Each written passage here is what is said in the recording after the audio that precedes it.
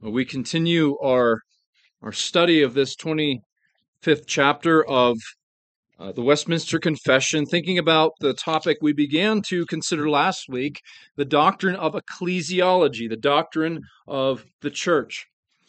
And what I want us to think about today is go back to that question, what is the church? What is its identity?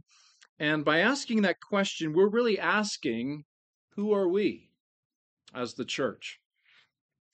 Now, in recent years, I think one of the great doctrines that has been neglected or forgotten or rejected has been the doctrine of the church. The church has, I think, come to be viewed as something optional, even unnecessary for followers of Christ. And I really don't think it's an exaggeration to say that, at least in our country today, that the predominant view among professing Christians would be that the church is not essential, but it's optional. And Edmund Clowney, in his book, The Church, and he wrote this in 2005, and I think it's proven to be true again and again. He said this, he said, "Do Christians need to think again about the doctrine of the church? Many would answer no. Mention the church and they begin to smell the musty odor of churchianity. It rises from the crypts of institutional religions and permeates the seat cushions of formal traditions." Many today associate the church with mere human tradition, and they think it unnecessary for New Testament believers. But I would submit to you, and I think you already know this, that the Bible says something very different. We read from 1 Timothy, where God's word calls the church the pillar and ground of the truth. It's the church, it's the place where God dwells among his people. It's the house of the living God. We're told that it is the bride for whom Christ died. And if Christ died for the church, then that means it is something precious and essential. It's not something optional. Christ loves his church. When Jesus cleansed the temple at the beginning of his ministry, we are told that his disciples remembered that it was written, "Zeal for your house will consume me." Christ is consumed with a burning, zealous love for his church. This body of redeemed people, he zealously loves us. And this means that if we have no doctrine of the church, then we can really have no doctrine of ourselves. We can't understand who we are in Christ without the church, nor can we understand what our purpose is in this world. Jesus never intended his sheep to live and prosper in this world apart from the church. And so I want us to briefly consider some characteristics of the church of Jesus Christ that I hope will help us to understand who we are and remind us of the importance of the church. I hope this will elevate our view of the church. First and foremost, we are told that the church is owned by Christ. That's emphasized multiple times in chapter 25 of the Confession. The church is owned by Christ, and it's echoing what Jesus said here in Matthew 16 when he said, "I will build my church." And in the Greek, that word "my" is given particular stress. It's as though Jesus is underlining that word, putting it all in all caps. It is mine. Jesus is emphasizing his ownership of the church. And this is striking because Jesus didn't speak this way very often. The things of which Jesus said, "These are mine," are relatively few. But here he makes an emphatic statement and he calls the church my church. It's his beloved possession.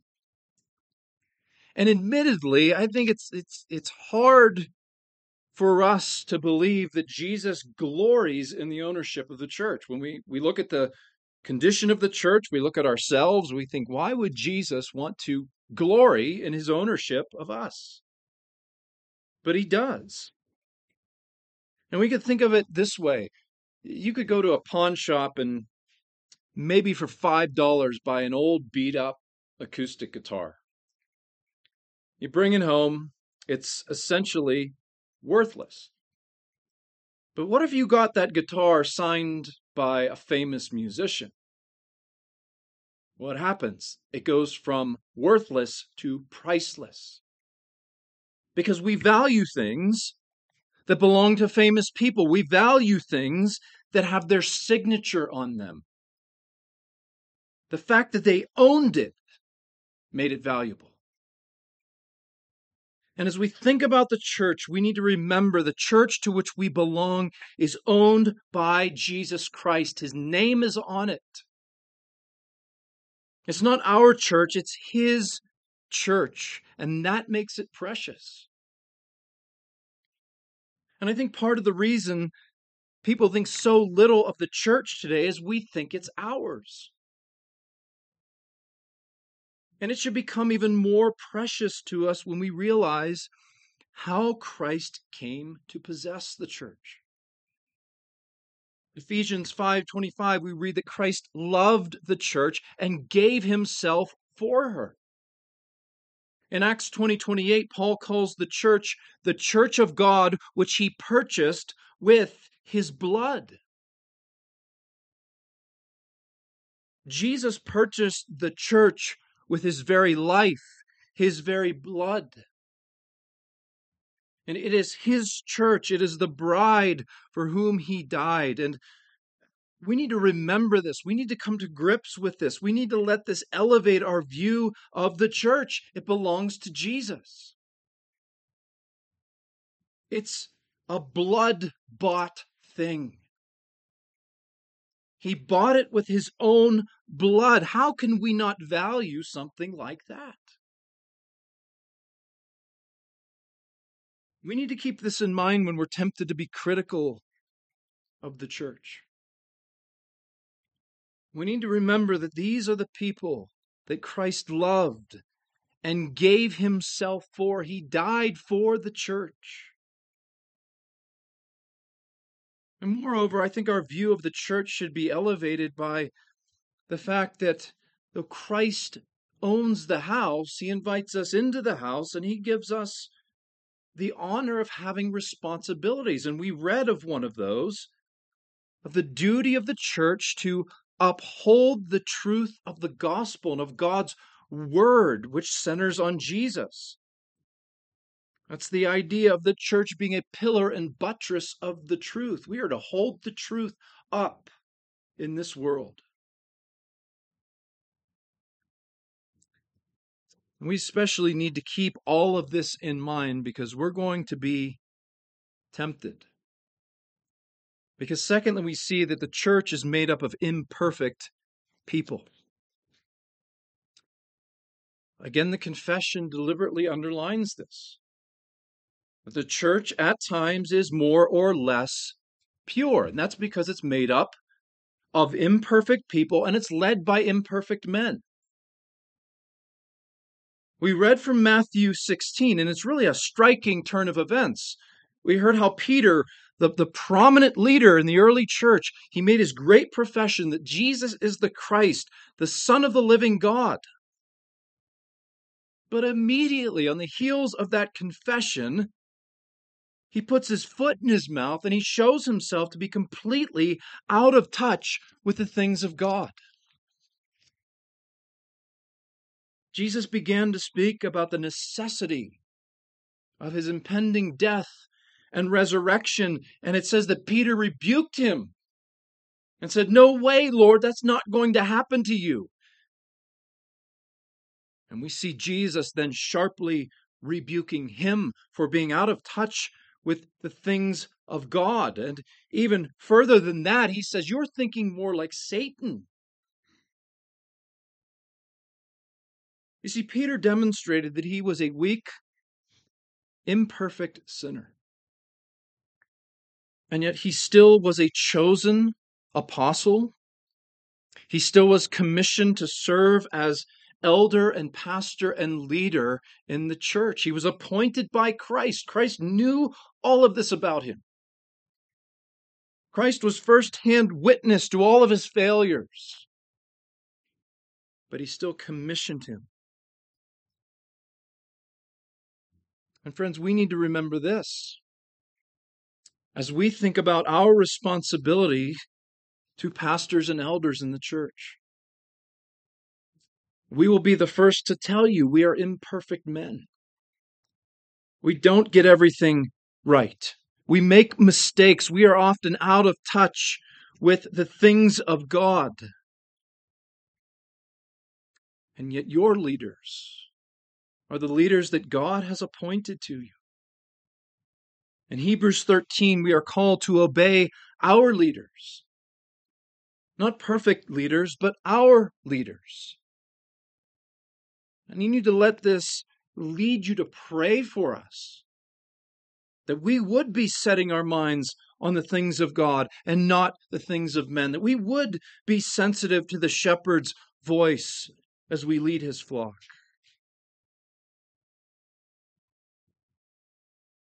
There should be an understanding and a sympathy with these imperfect leaders, because in the end, the church is made up of imperfect people.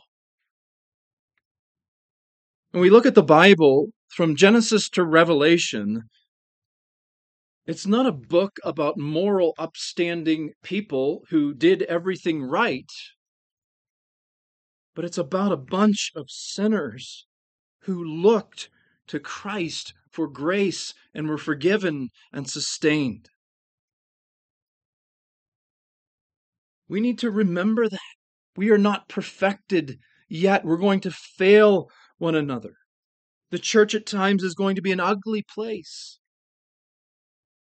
I've heard this illustrated before in terms of a building site, and it resonates with me now because I have one of the bathrooms in my house all torn apart, and it looks awful.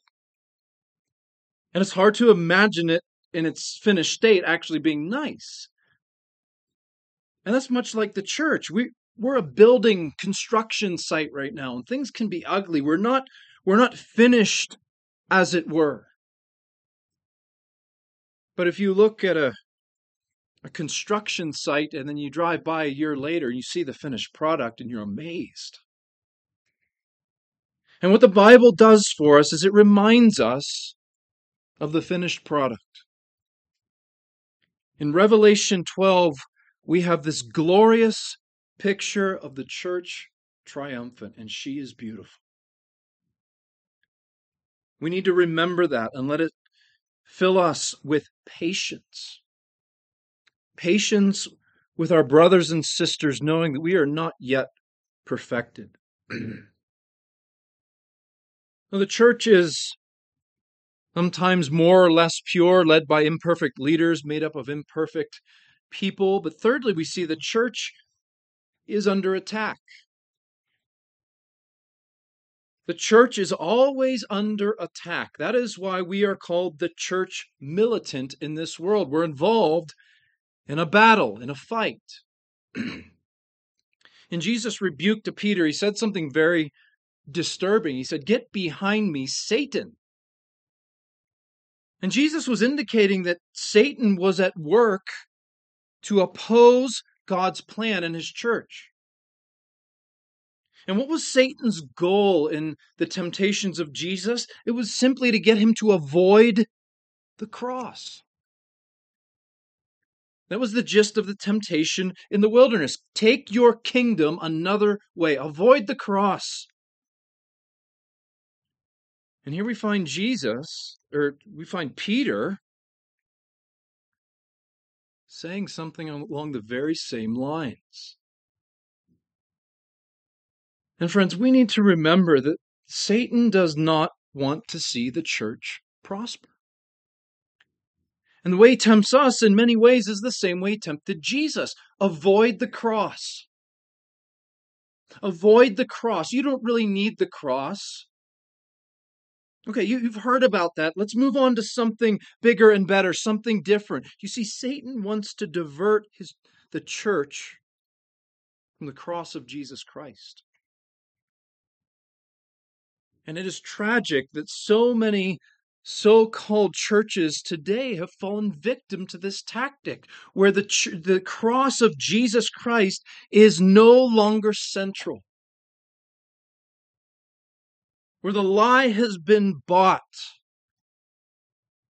But the answer to growth, the answer to joy is not preaching about the cross, but it's self-help.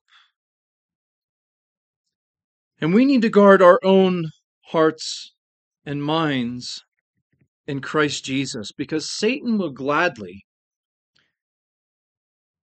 give us any excuse to hate the church. He'll give us any excuse to withdraw from her, to do our own thing. How often does he get us to focus on the weaknesses and the flaws of our brothers and sisters? To focus on the weaknesses of our leaders. And he tempts us to hate the church and to leave her. And in our sinful flesh, we are all too often ready and willing to buy those excuses. It's a tragedy that so many professing Christians have bought these lies and come to believe that they don't need the church, that they don't need all these people, that they don't need leaders telling them what to do, that they don't need to hear from an average sinful guy preaching the gospel. We need to seek Christ in this regard and ask for His Spirit's protection, because the church in this life will always be under attack. And that temptation is ever present. It's sometimes subtle. Avoid the cross. Avoid the cross. Get involved in these other things. Avoid the cross. But this doesn't mean that the church is on the defensive, because we see finally that the church is a church on the attack. It's a church on the attack. In Matthew 16:18, Jesus says, "I will build my church, and the gates of hell shall not prevail against it." Very often that's misunderstood as a defensive operation on the church's part, right? We think, well, we hunker down and we just try to withstand the attack of the enemy. But gates don't attack you. You attack gates. You see, this envisions an offensive operation, an attack by the church on this world. It reminds us of the great honor and purpose we've been given, that we are God's chosen agent of change in this world. That we are the means, we are the vehicle by which Christ brings His gospel to the nations and subdues them under His rule and reign. You ever think about this? We gather in this little room or a small group of people. Have you ever thought about the fact that we are assaulting the gates of hell? And when we're empowered on the Lord's Day, we go out and live our lives, and we live for the glory of Christ, and we bring the gospel to the nations. We are assaulting the gates of hell. We are the church militant, and we are told that one day when Christ returns, we will be the church triumphant. And we can be confident of that because Christ will secure victory for us. And again, friends, let this encourage you. It's discouraged. It's easy to get discouraged when we look at the state of many churches today. But let this give you confidence. Christ will not only preserve us, but He will give us the victory. No matter what assaults we endure, I will build my church, and the gates of hell shall not prevail against it. Let's pray together. Lord, we thank you that we are the church that you have purchased with your blood, the one for whom you gave your life, that you are not ashamed to call us your beloved bride. We pray, Lord, that your view of us would let us elevate our view of the church, and that we would love the church because you love the church. And Lord, that we would glory in its ownership, that it is yours, it is Christ's. Lord, may we thankfully and confidently take up our responsibilities to be the pillar and buttress of the gospel of Jesus Christ in this world. Guard us against the attacks of the evil one. Guard us against our own sinful hearts. And Lord, make us faithful witnesses. Make us faithful soldiers of the faith, that we might be faithful servants, assaulting the gates of hell, bringing the gospel of Jesus to a dying world. We ask in your name and pray that it might be for the glory of Christ the King. Amen.